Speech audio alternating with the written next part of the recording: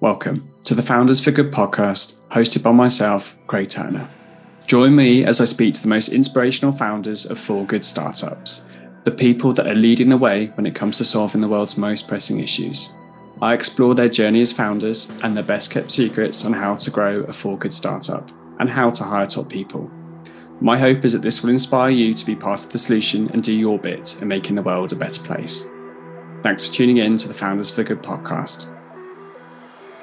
Keiran Whitaker is the founder and CEO of Entocycle. Did you know in the UK and EU we are 95% dependent on protein imports? And the majority of this isn't protein that we eat, it's what we use to feed the animals that we eat. The way we currently source and consume protein is taking a huge toll on our planet and is not sustainable. Keiran created Entocycle to accelerate a global shift to sustainable protein using insects. Insects are a much more efficient and sustainable source of protein, requiring less land, water and development time compared to meat and plant-based proteins. There are even insects like the black soldier fly that can feed on food waste and turn that into a natural fertiliser. Keiran discusses the exciting future of insect protein and how that can help tackle food poverty and climate change. Hey Keiran, great to have you on the show. How are you? Hi Craig, I'm great. Thank you very much. Thanks for having me on. Yeah, no problem. So look, I always like to look at the background of the guest a little bit first. I saw you studied environment design and sustainability at university. And I'd say like most of the guests I have on the show that work in tech for good, it's like something they do like later on in their career. But it sounds like from quite an early age, you kind of knew that might be a space you wanted to go into. What attracted you to that degree and like that topic early on? Yeah, absolutely. I don't remember when I didn't want to be in this area. Truth be told, so I grew up in a household where you had to turn the lights off. The energy was down, and you put an extra jumper on if you were cold. Everything got recycled. Before we even had recycle bins, my dad used to drive us off to put the bottles in the bottle bank on the way to football on a Saturday morning. We had a compost in the garden. We grew vegetables at home. So from probably the very first instances I can remember, like sustainability wasn't even the word back then. It was just like being good, just a good person, good for the planet, doing what you can, putting a little bit extra yard in. Made it, and I think that just has always pushed its way through. I was also good at geography at school, and really looked at the kind of human aspect of geography. So how humans created flooding with changing rivers, how humans created kind of deserts by cutting it down and then not having enough vegetation to then be able to hold in the moisture or the nutrition of the water. So that I think the whole of my kind of upbringing, which I can only really thank my parents, but also the kind of communities that we hung around with. And I also think the fact that my dad's a refugee to the country has added that extra, from Chile, has added that little extra flavour for me to want to just do good. Yeah, definitely makes a lot of sense. And so you play this out, you finish your degree, you then become a scuba diving instructor, right? And you travel the world for 5 years, which sounds incredible. What was the point where you realised that you needed to or wanted to start a company coming back to that kind of sustainability focus? So the reason I went traveling in reality is that I kind of didn't quite know what I wanted to do. I just finished my master's, and it was quite exhausting. Plus, I actually injured myself, so I was quite into sport, nutrition and fitness. So I thought I'd just go and have one more trip abroad. And I went to India, and kind of my mum had always told me about when she went traveling there as a teenager. And that 1 year led into 2 years, which led into scuba diving, which led into, and everyone always says, what was that aha moment? And reality was there was an aha moment. I saw dead coral reef in loads of places. I saw almost no fish wherever there are humans.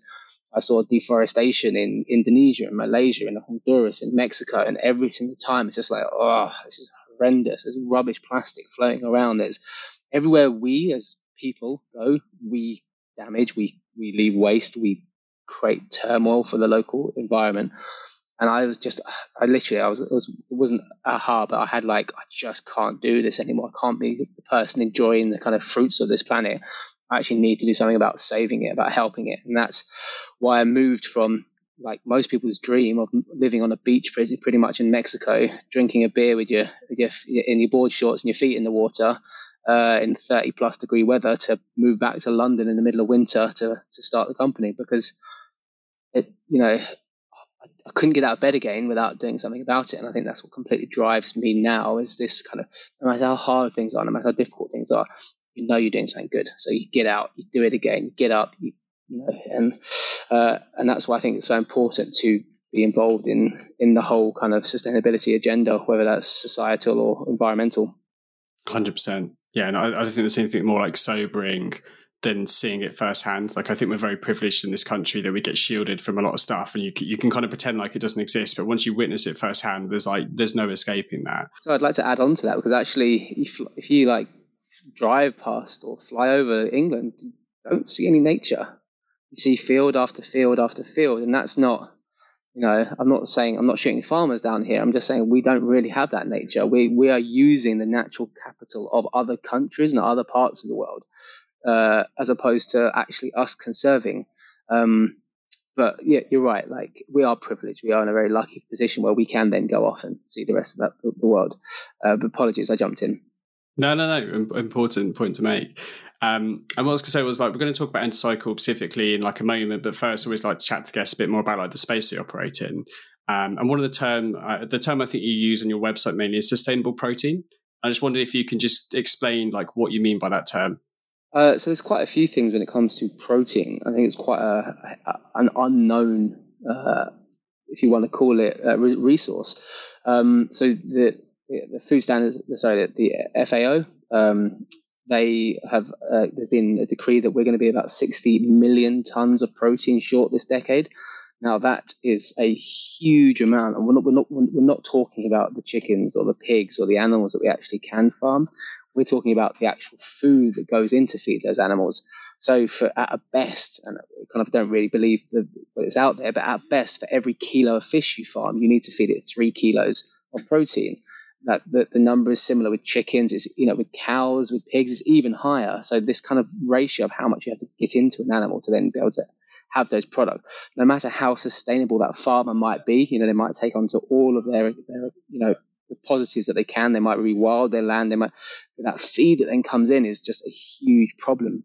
And so the UK and Europe, we're about 95% dependent on protein imports. And that's one of the key drivers of inflation at the moment, is that we're having to buy this protein feed that comes from South America, whether it's soy protein from Brazil or Argentina, or fish meal that comes from various regions of the world, but again, predominantly from South America. And then that's shipped to the 4 corners of the world, made into feed pellets, as then shipped to the other 4 corners of the world to feed the animals. So that massive global supply chain that was affected by COVID, affected by the Suez Canal getting blocked, massively affected because of the commodity with the war in Ukraine at the moment. And all of these 3 things have had massive effects, and they're going to be tiny compared to the effects that, for example, climate change and the climate catastrophe will cause. Again, Brazil is expected to lose up to 50% of all its soy production. 50%. We're going to see starvation off the back of that. So protein, and locally sourced protein, and protein that's made upon positive input, so using waste, is what we call sustainable protein. And that's where insects play such a key role. Got it. And that was going to be my next question. Like, insect protein is something that I think lots of people just don't know about. What are the different types of insects that you typically see like being used at the moment as a source of protein? And like, what are the different applications for insect protein? Obviously, talk about like kind of feed for animals. What else might we expect to see in the future? Yeah, it's a great question. So Europe is normally well known globally for being very slow at changing regulation, and it's normally the last place that regulation changes. In this case, with insects, Europe actually changed it first. And that's because, again, I just talked about the kind of protein deficit and how much we have to import. So Europe spent several years on a project looking at the sustainability and the health. But it's kind of a bit of a, like, why did they even have to do that? Why do countries even have to think about insects? Because we already pay premium for free-range chickens because they spend their entire time in the field eating insects. It's called fly fishing for a reason, because you catch fish with flies. Like, insects are the food. Watch Lion King. What is Pumbaa doing when they're singing any of the songs? Ripping open a bit of wood and eating insects. This is what animals eat. And 2/3 of the world, humans, already eat insects as kind of part of their diet, whether that's crickets in Mexico, whether that's kind of other insects in Southeast Asia, whether that's kind of the different tropical species that live in Africa. Like, people eat it and they're delicious, they're tasty. But kind of to come back to that legislation piece. So Europe moved first because we have no other alternatives. We have to be able to produce protein. Otherwise, we're going to be at the mercy of price rises, etc., which is happening today. So Europe legislated 5 insects, which are kind of 2, the jumping insects, so your crickets and your grasshoppers, which people will know. Then there's 2 types of mealworms. They're a beetle species. Mealworms are traditionally a pest for grains like wheat or barley, etc. And then the fifth one is black soldier fly. We focus on the last one, the black soldier fly, for multiple reasons, but predominantly it's because A, it's the fastest growing, B, you can feed it on food waste, and C, it is a non-disease, non-pest species. So the insect will never go and eat an apple up, the larvae will never go and eat an apple up a tree, or the fly will never go and land on manure, then land on your food. And so it's just this wonderfully quick, wonderfully natural product that we can produce at mass scale. Your second question was the different markets. So we're the reality is all markets will be using insects. And actually, as we're seeing now, insects just as food and feed is probably just one angle of insects. We're seeing this entire umbrella of a new industry develop. So right now, insects are predominantly in pet food. So there are multiple brands out there, and people we've hired into the company have either built, managed, or led these brands. It's also going to feed fish, chickens, and pigs.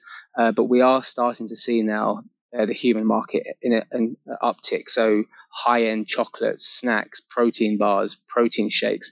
And I think where it's going to go is a protein flour. We're not asking people to eat whole insects here, but a protein, natural, organic, nutrient-rich protein flour in your pasta, in your bread, in your noodles. And so you're getting that, your high-quality protein, as we like to say, protein that doesn't cost the earth. It doesn't cost the earth in price point. It doesn't cost the earth from a biological point of view. But as I said, I think insects are going to become this entire umbrella industry where you're going to see waste management. Again, it's what insects do. They recycle all the waste and they turn it into other products. We're going to see it going to pharmaceuticals, into the beauty industry. And you're already starting to see this. So where Entocycle sits in that whole entire value position is actually creating the technology that scales the production of these insects anywhere on the planet. Awesome. And you just answered about three of my questions at once. So that was very, very good.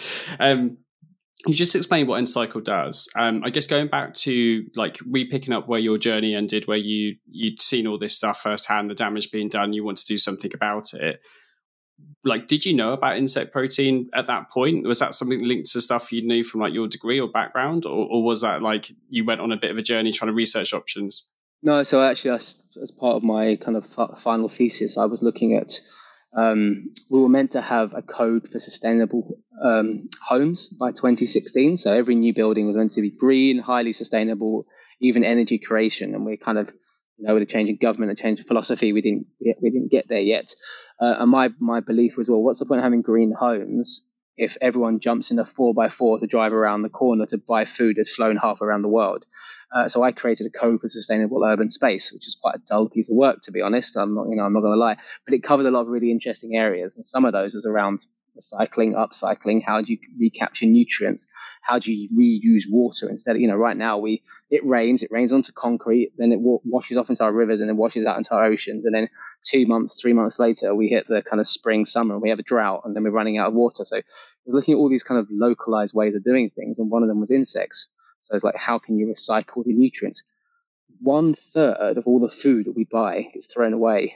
And if you go fork to fork, so that's in the ground from the farmer to our fork on our plate, we're losing 40, 50, 60, 70% in some verticals of the food that's actually produced, which is insane.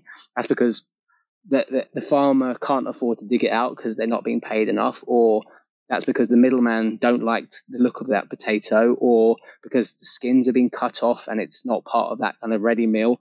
You go the whole way through that life cycle. And so we're losing so much of the nutrients of all the hard work. Remember, we're pouring in fertilizers, we're pouring in water, we're pouring in pesticides, we're pouring in, you name it, we're pouring on top just to throw most of it away again. And so the idea here was, how do you recapture that? And so part of my degree was looking at this, but then kind of looking forward, you just you see it. You see insects are everywhere. They are nature's recyclers. They're not even the recyclers. They're nature's upcyclers. There is no waste in nature. The apple falls from the tree. The worm eats the apple. The bird eats the worm. We got the food web. There is no such thing as waste. So that's the kind of the genesis of Entocycle, the genesis of why we do what we do. Your kind of second question was around the company. So what do we do? So we focus on precision technology with insects. Now, by that, I mean, when you have an insect factory, or let's say when you're a cow farmer, you may have 10, 20, 200, 1,000 a super large farmer, like a chicken farmer, may have 10,000 chickens or 20,000 chickens. We have billions of heads of insects. So we have a huge volume that are growing incredibly fast. So that the juvenile larvae will turn from the size of kind of sub-millimeters as a baby larvae all the way into about an inch, 2.5 centimeters in kind of 10 to 12 days. And that is a supercharged process, about 7 to 10,000 times their body mass. And they're just munching away. The only way to really do that in precision and get that kind of quality control and that product that's needed for the market, we believe, is we use automation. We take the best in class in the food sourcing industry and the feed industry and use computer vision. And we also then automate that whole system so that you can build these kind of large, high precision throughput by putting waste in one end and getting high quality protein and fertilizer out the other. So that's what we are. We build machines that count lots of insects, and we do it at scale. Nice. And you make it sound like it's quite simple. I'm sure there's a huge amount of R&D that goes into building something like this. And I guess going back to those early days, like when you knew obviously about this space, you knew it could be a possible solution.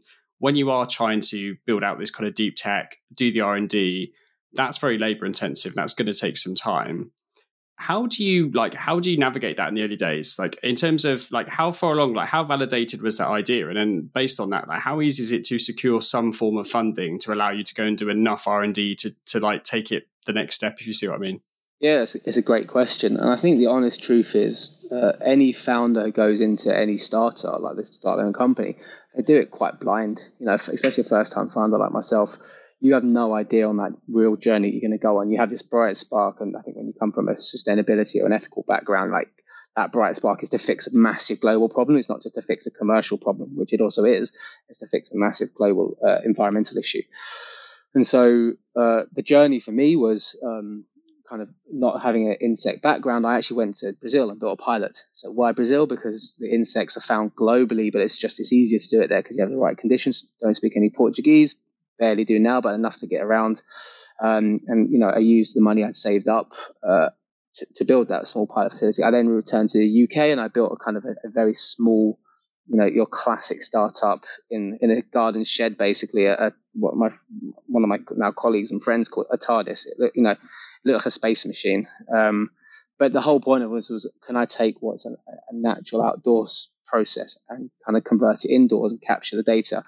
And once I kind of saw that, I was also very much in mind. I knew the European Union were going to change legislation in the coming years. It could have been 1 year, 10 years, but it was coming. So we had this kind of technical know-how that I was learning, and then the regulatory framework was changing for the positive. But the truth is, when I spoke to people, I said, I'm going to farm insects at scale and I'm going to help create this entire industry. People were just looking at me like I was crazy. Like, you want to what? You want to how? And people were fascinated, but were like, ugh. I mean, now look at the Barclays bank report, look at Rabobank in Europe. It's a 10 billion industry at the smallest by the end of this decade. Pet food alone with insect protein is going to be between 10 and 15 billion. So it's a huge, as I said, it's an umbrella industry now. It's not just for one market segment. It's an entire technology that will service lots and lots of different markets. And that's why it's so exciting for us to be the kind of picks and shovels. The gold rush was powered by Levi's jeans and pickaxes. We're there. We are going to power this with the technology that underpins it. Your second question was kind of like around funding and R&D and timeline. So yes, you take deep tech with biotech with kind of hardware. That is a very long bell curve of development, technical development. So we've been very good at with the likes of European and UK government funding, because again, they love to fund R&D, that technical development. It's helped a lot.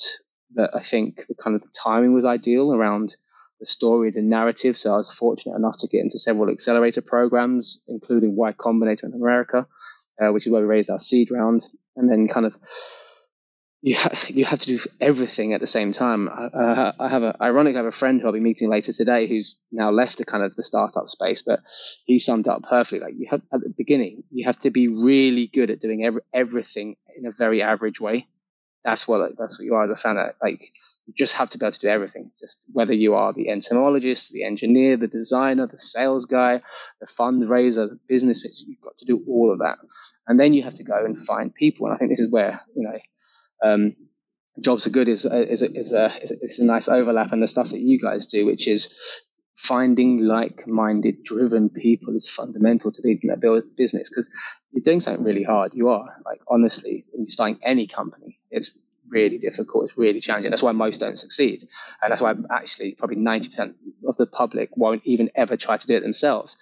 But by doing something that gets you out of bed in the morning, makes you think that you're going to do something better, and you have a driving passion for, and hopefully you can hear it in my voice and the way I react, like, no matter how crap your night is or the day before was, you can drive again. No matter how many problems you're facing, you can drive again. So I think combining those things together, the fact that there is R&D funding out there, the fact that it's a good timed narrative, and the fact it's a really perfect timed, like, market opportunity, coalesce to help fund what is been quite a lot of capital needed to get us where we are. But we have some fantastic investors on board, mission-aligned investors, so investors who believe in not just making it's venture capital, so they care about making large sums of capital off the back of this, but also doing it to help save the planet. So it's always been this kind of right place, right time, and that drive and dedication, which is kind of, I think, got us to where we are today.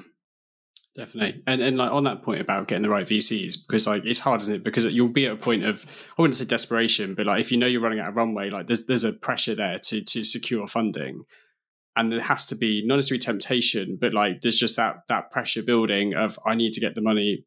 How have you personally navigated that in terms of to ensure that you are bringing in VCs that are aligned with your values, with your mission? It's the combination of like ridiculous amounts of hours, days and weeks and months of hard work and luck. Like, let's not beat around the bush.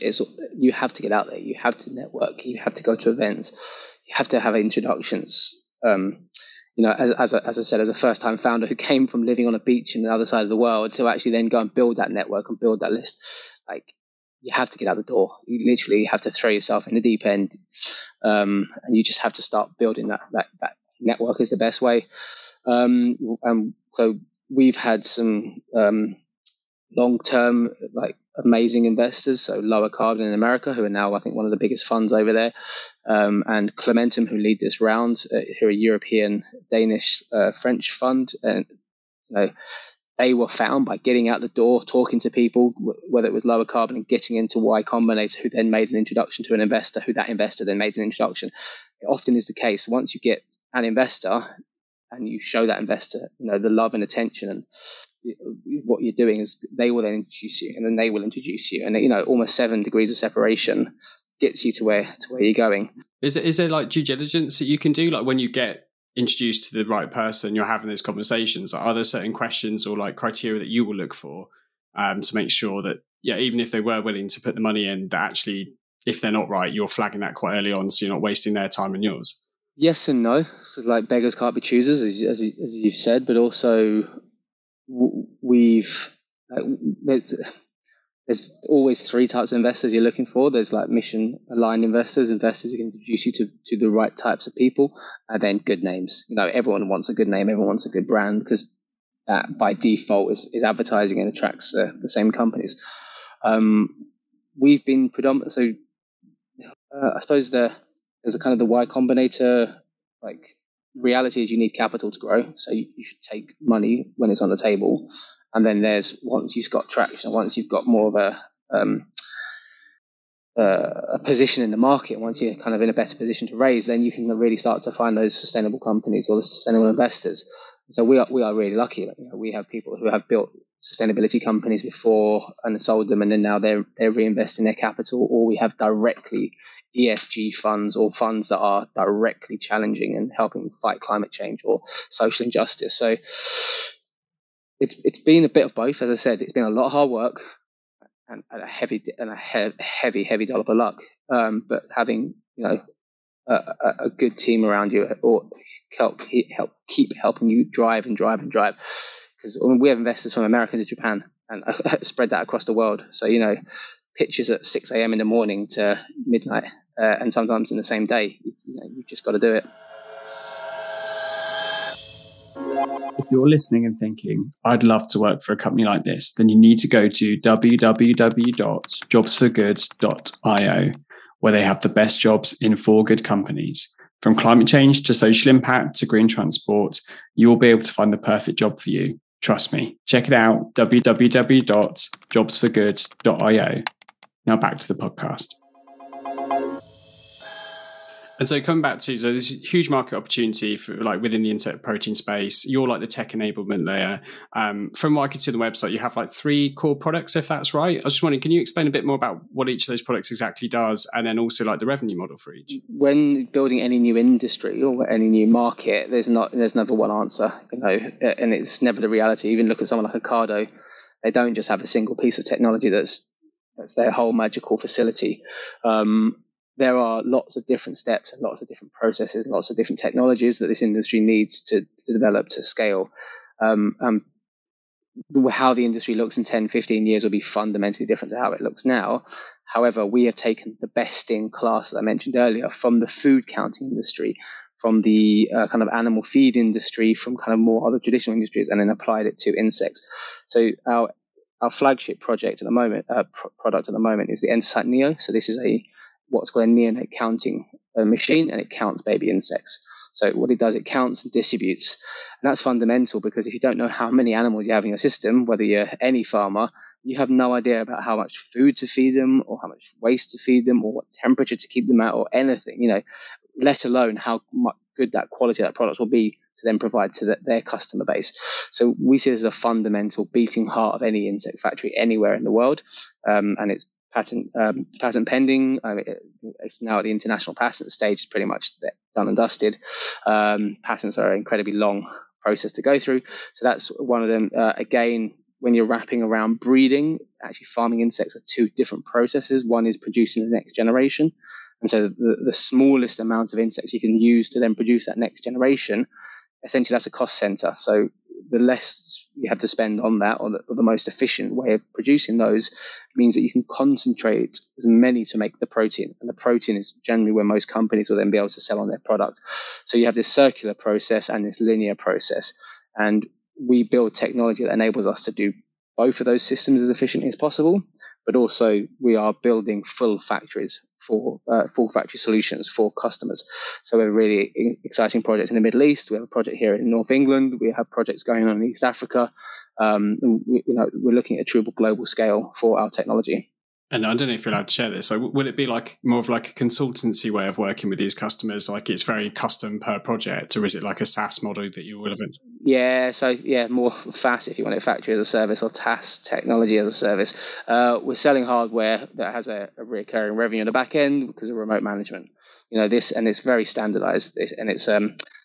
We will always be providing digital upgrades, technical upgrades, but also the next generation, and that's the way we see the long-term trend in most industries. Got it.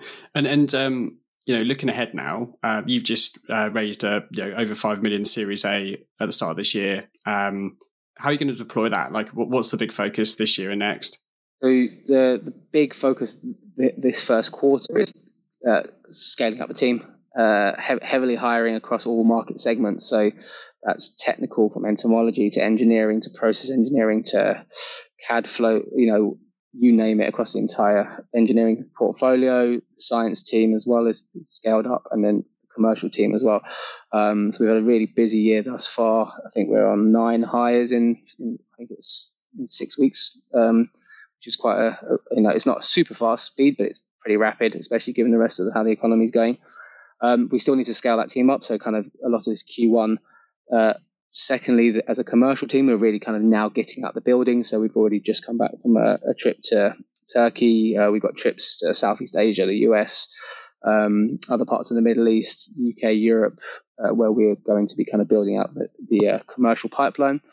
And then R&D. So we've got quite fantastic, most other biotech companies, or even in the insect world, they're in the middle of nowhere often is the case.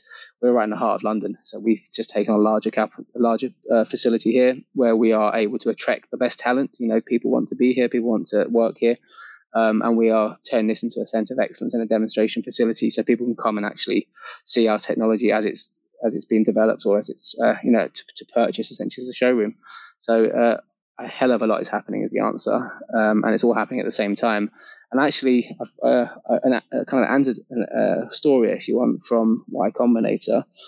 which is actually by the founders. I probably shouldn't say who the founders were, but quite they're a multi-billion-dollar company now. But they've said that at the beginning, when you're building a company, like you feel like you're always just pushing like what they call it, not sellotape, they call it whatever tape they have over in America. You're just putting duct tape over everything. You're growing, so you're putting duct tape on all the cracks and all the problems and all the issues, but you're still growing, and you have to do what you have to do. And then when you become $100 million company or $1 billion company, the reality is you are still using duct tape to strap on everywhere. There's just a hell of a lot more of you doing a hell of a lot of it faster. And if you're not doing that, you're probably not scaling fast enough. You're probably like letting opportunities go. You're probably, you're doing it in a coordinated way, but you're never really getting out of that, fight, check that, move. And I always remember that, and I feel that that's quite apt for most kind of companies and quite a fast trajectory. And I guess, like, just following on from that, like, a lot of the headlines in the news for the last 3-6 months have been like layoffs, companies growing too fast, the hype in the startup environment of like funding, have to hire loads of people. Is that tempering anything on your side? Like, you obviously want to grow, you want to make sure you're maximizing the opportunities and able to convert them. But there is also a part you saying, like, this still needs to be like realistic, pragmatic growth. Let's not go too far here. Is that like affecting you at all? Or? There's always the fear of crash and burn, isn't there? I mean, you have to always be conscious of that and make sure you have enough runway and make sure you have investors on board who are kind of prepared to go on the journey with you. But then on the flip side, like in 100 years' time, will people still be using Facebook? I mean, people are barely even using Facebook now. A lot of the tech startups out there are not actually solving critical issues in the industry. They're making you get something faster or buy something quicker or buy more of something. These are not companies that will probably be around in the next kind of 100, 200 years. They're not needed. We will always need food. We will always need a way to recycle. We will always need a way to kind of sustainably maintain this planet, or whatever you want to call it. So companies like Entocycle, I feel like it's a very different narrative, a very different story. And the faster we grow, the better for the world it will be. And I think more and more people are coming on board with that, even to the point where companies now, countries are having national protein strategies. So some of the more forward-thinking countries, you've got Germany, France, Denmark, they literally go, okay, like we are going to be hit, like we don't want to be screwed in 10 years' time. We want to know how we're going to be able to feed our populace. What do we do? So they have these national protein strategies, which mean they have their funding strategies, and then they have their investment into R&D. Singapore 20 to 30 challenge, even countries in the Middle East that are 100% almost dependent on imports, are looking at how they can actually produce their own food. So the trend is all in the right way for us, and not only just a trend in terms of kind of like people getting smart. The companies are, Tesco's CEO came out and said that insects are going to be part of our supply chain. One of the biggest restaurant chains, well, multiple actually, are all approaching us now about how they can green, like truly green, not greenwash, truly green their supply chains. So for us, it's tailwinds are all in the right direction. We're doing something that helps the planet. And like we have just closed this capital, so we're in a very kind of fortunate position and lucky position to be hiring and to be growing and to be building and to be commercializing. And I mean, it's kind of working so far. We've booked more this month than we had as a company previously for the whole duration of the company. So booked revenue, that is. So yeah, it's a really exciting time to be at Entocycle. Definitely sounds like it is. So to chat to you a little bit more about like you personally, like your journey, you've gone from fairly carefree traveling scuba diver instructor to like business founder. It must have been quite a shock, going from that kind of lifestyle to working a business, like running a business with little experience of that prior. What's like one thing you've really had to work on or like upskill in to be as effective as possible as like CEO/founder of the business? Well, you can copy and paste a bit from earlier, but as I said, I probably wouldn't hire myself because, as a real jack of all trades. But I think, whether it's been skill or luck or probably a bit of both, one of the key things is just getting better people into the company than you are at what the job you were doing, whether you're an entomologist, the engineer, the scientist, the sales guy, like, just got to find the best people you can, and people who are really kind of just elevate the company.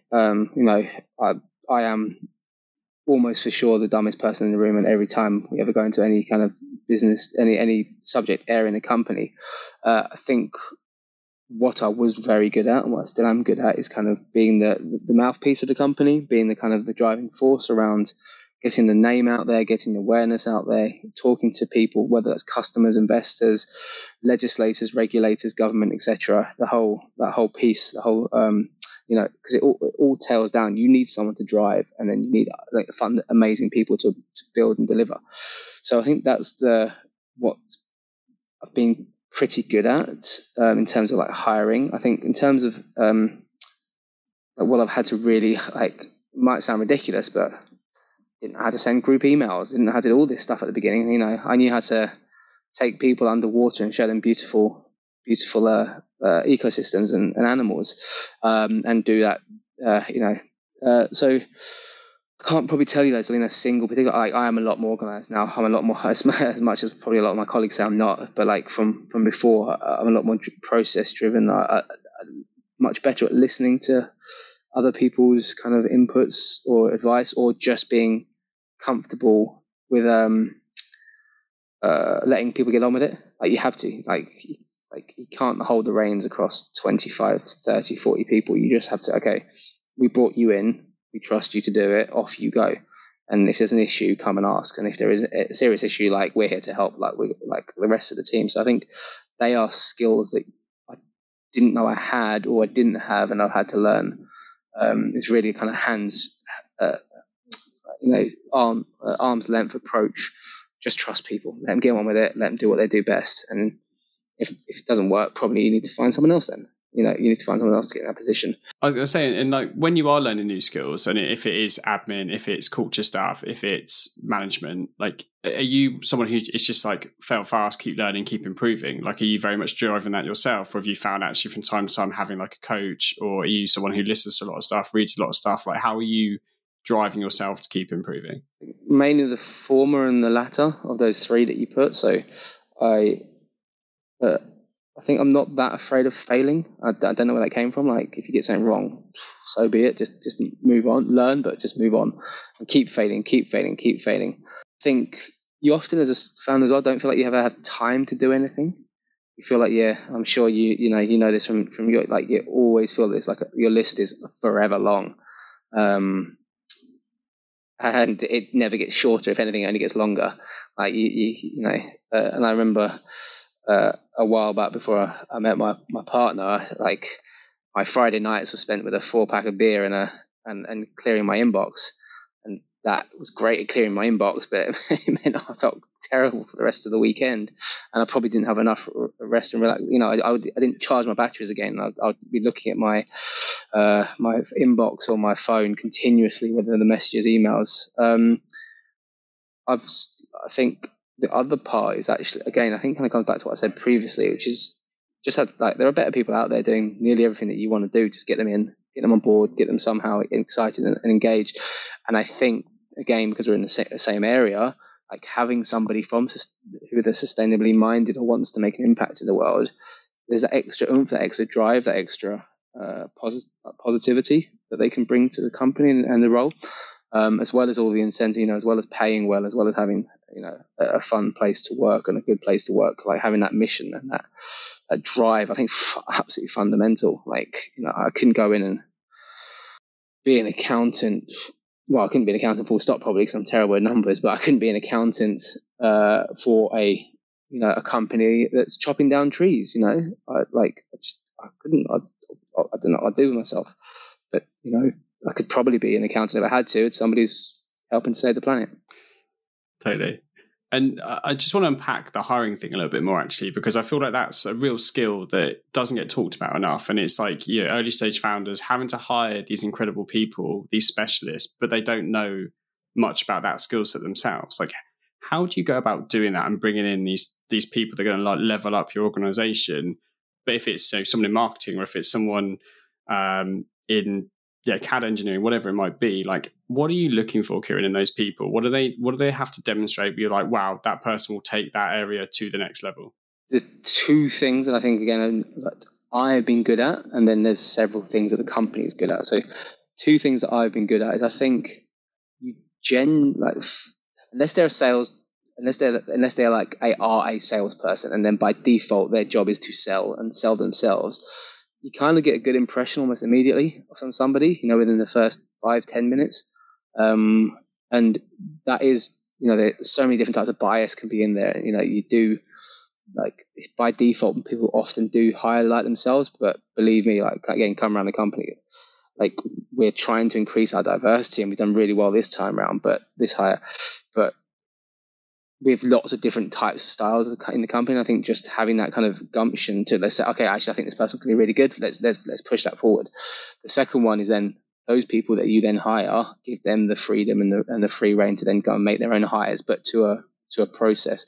And so we've been very good at bringing like outside help to at least do part of the hiring process. So bringing in someone who's better than us at a particular, whether it's an engineering area or a science area, at least getting that first wave of people. So having a good process internally, but also getting some outside help. And then what's been really useful, I think, because we're predominantly a STEM company. So for people who don't know, that's kind of engineers, etc. And the diversity of workforce is even smaller in STEM than it is in any other industry. It's predominantly white males, and ones who are in the market have probably been around for 10, 15, 20 years. So they're going to be old, middle-aged white men, aka me. But we've really put some emphasis and really put some structure in to make sure that the job specs that go out there are as kind of gender neutralized as possible, and remove any kind of phraseology or terminology that might be off-putting. All names are removed from any of the CVs or any of the, so when that first round of hiring at least is done without any unknown or willingly prejudice for positive or negative. And then actually I think, so that means in the last kind of more than 50% of the last round of hires have now been from other diverse backgrounds, whether that's from male, female, whether that's from different types of race, religions, creeds, colors, you name it. And I think also from myself, like, we're all people of the same planet. Like, I think that the more that we can have diversity in a company is more important. Like, you show me a single article that says the other way around, that white middle-aged men leading a company leads to anything except the shit that we've landed ourselves in now, which is a planet tumbling towards some kind of horrendous future. 100%. And then what I was going to ask next was, like, again, continuing from the hiring theme, what do you think you do really well to attract people? Like, you just mentioned about 9 hires in 6 weeks. Like, that's pretty good going. You talked a bit about the process and how that's working, but like, in terms of getting people to the door, what do you think you offer? What do you think it is about Entocycle that really attracts people?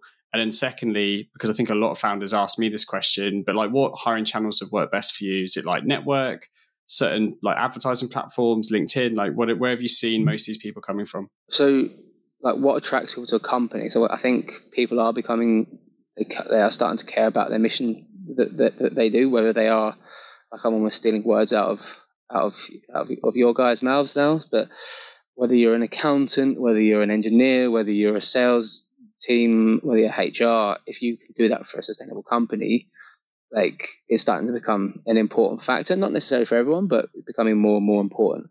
And whether that's, Gen Z, who this is now bread and butter for, or this is kind of your goldie oldies who actually want to leave a legacy, and everything in between. I think that's kind of having that something that means that you're on a mission, you're doing something good for the planet, I think is becoming more and more important. And, not as a brand, not as something we might be doing, like the central focus for the companies to do that.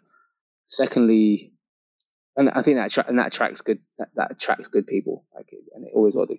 Secondly, I think especially from like a science or an engineering perspective, it's just a very interesting challenge that we're doing. Like, people are coming here like, wow, okay, this is something new. This is like it's something they can really get their teeth into. And I think definitely from the engineering perspective, people, and our Matt, who is our CTO and is now moving into MD position, that's what he always tells you. It's just such an interesting challenge to do. You're blending lots of skill sets. You're never going to be just sat at your computer tapping away at the same thing over and over again. There's something always new. And then I think from you asked like what the where do we get these candidates from? There isn't a single answer. If there was, hiring would be easy, and you'd be out of a job. Hiring is hard. Like hiring is a challenging area. You spend a hell of a lot of time on it, and you do make mistakes. But we have a kind of I suppose, quite a broad approach. We do use recruiters. We use several platforms, including LinkedIn, Indeed, Jobs for Good. I'll give you guys a name shout out as well. It's you need that diverse platform because you need a diverse amount of people to come in, and then internally you need a structure. So you do need somebody to be, whether they're blanking out CVs, you do need somebody doing the first round interviews, you do need someone telephone interviews, you do need a structured way to try and then run the process so that you're being able to measure apples versus apples. But ultimately, I think I was lucky to get really good people in the beginning, and good people attract good people, and good people have put good processes in. So it's definitely been, and bar a couple of people, we have just in generally hired really, really good people, and people have come and gone, but we have just really, really genuinely awesome people in the business, and I'm really happy to call them like colleagues and friends. Oh, I'm glad to hear it. And I guess kind of wrapping things up a little bit now. Obviously, you said you're hiring at the moment. So for anyone interested, I assume the best place is to check out the careers page on your website. Yeah, absolutely. Posts on the careers page, posts on, especially on the kind of more commercial activities and Jobs for Good, on pushing on LinkedIn. And then when it comes to more specialists like recruiters, go to www.entocycle.com/careers. Or peruse through the website or LinkedIn, and you'll find them. We're looking for good people. We're looking for good talent, and we'll be kind of still heavily hiring for the rest of the quarter, and if probably not for the rest of the first half of this year. We've got projects four corners of the world, so it's an exciting time. Definitely is. Awesome. Well, Keiran, it's been an absolute pleasure chatting with you today. Thanks for coming on the show, and I wish you and the team all the best. Great, thank you very much, and likewise, have a great day, afternoon, and the rest of the week. Thanks for listening to today's episode. If you've enjoyed it, please subscribe, share this episode, and leave us a review. We're just getting started out, so it would mean a lot to us. This episode was brought to you by Craig Turner, produced by Jabril Al-Suhaimi, and sponsored by Jobs for Good. Until next time.